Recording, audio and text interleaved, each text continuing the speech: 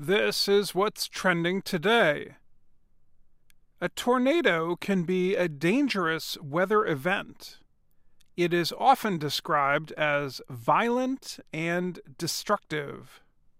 Tornadoes are known for their strong, fast-moving winds. They can kill people and destroy buildings. Sometimes the winds create what is called a funnel cloud. The cloud moves quickly along the ground, striking down and pushing away whatever it hits. When a tornado is nearby, people are advised to go inside a building and down to the basement or hide in the strongest part of the structure. But recently, one man thought he could still get some outdoor work done even when a tornado was nearby. Theonis Wessels of Alberta, Canada, would not get inside his home, even when his daughter asked him to. Wessels said he had to cut the grass growing around his house because there were too many activities planned for the weekend. So his wife, Cecilia, came outside to ask him to come in. He would not, so she took a photograph and shared it on Facebook.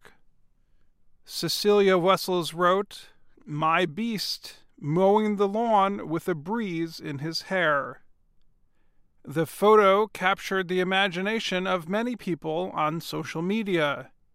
Some added words or pictures to her photo and posted the new version online. One person wrote, "Life in Canada, summed up in one picture." Another wrote, "This is all of us getting through 2017. On her own Facebook post, Cecilia Wessels described her husband as the Chuck Norris of lawnmowers. Norris is famous for his action movies. His long career was helped in 2005 when people started writing funny Chuck Norris facts. The funny facts have him doing impossible things. One of them was Chuck Norris beat the sun in a staring contest. Cecilia said she was not too worried about the tornado.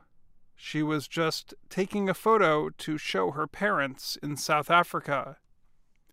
That is when many people became concerned for Theonis Wessels' safety.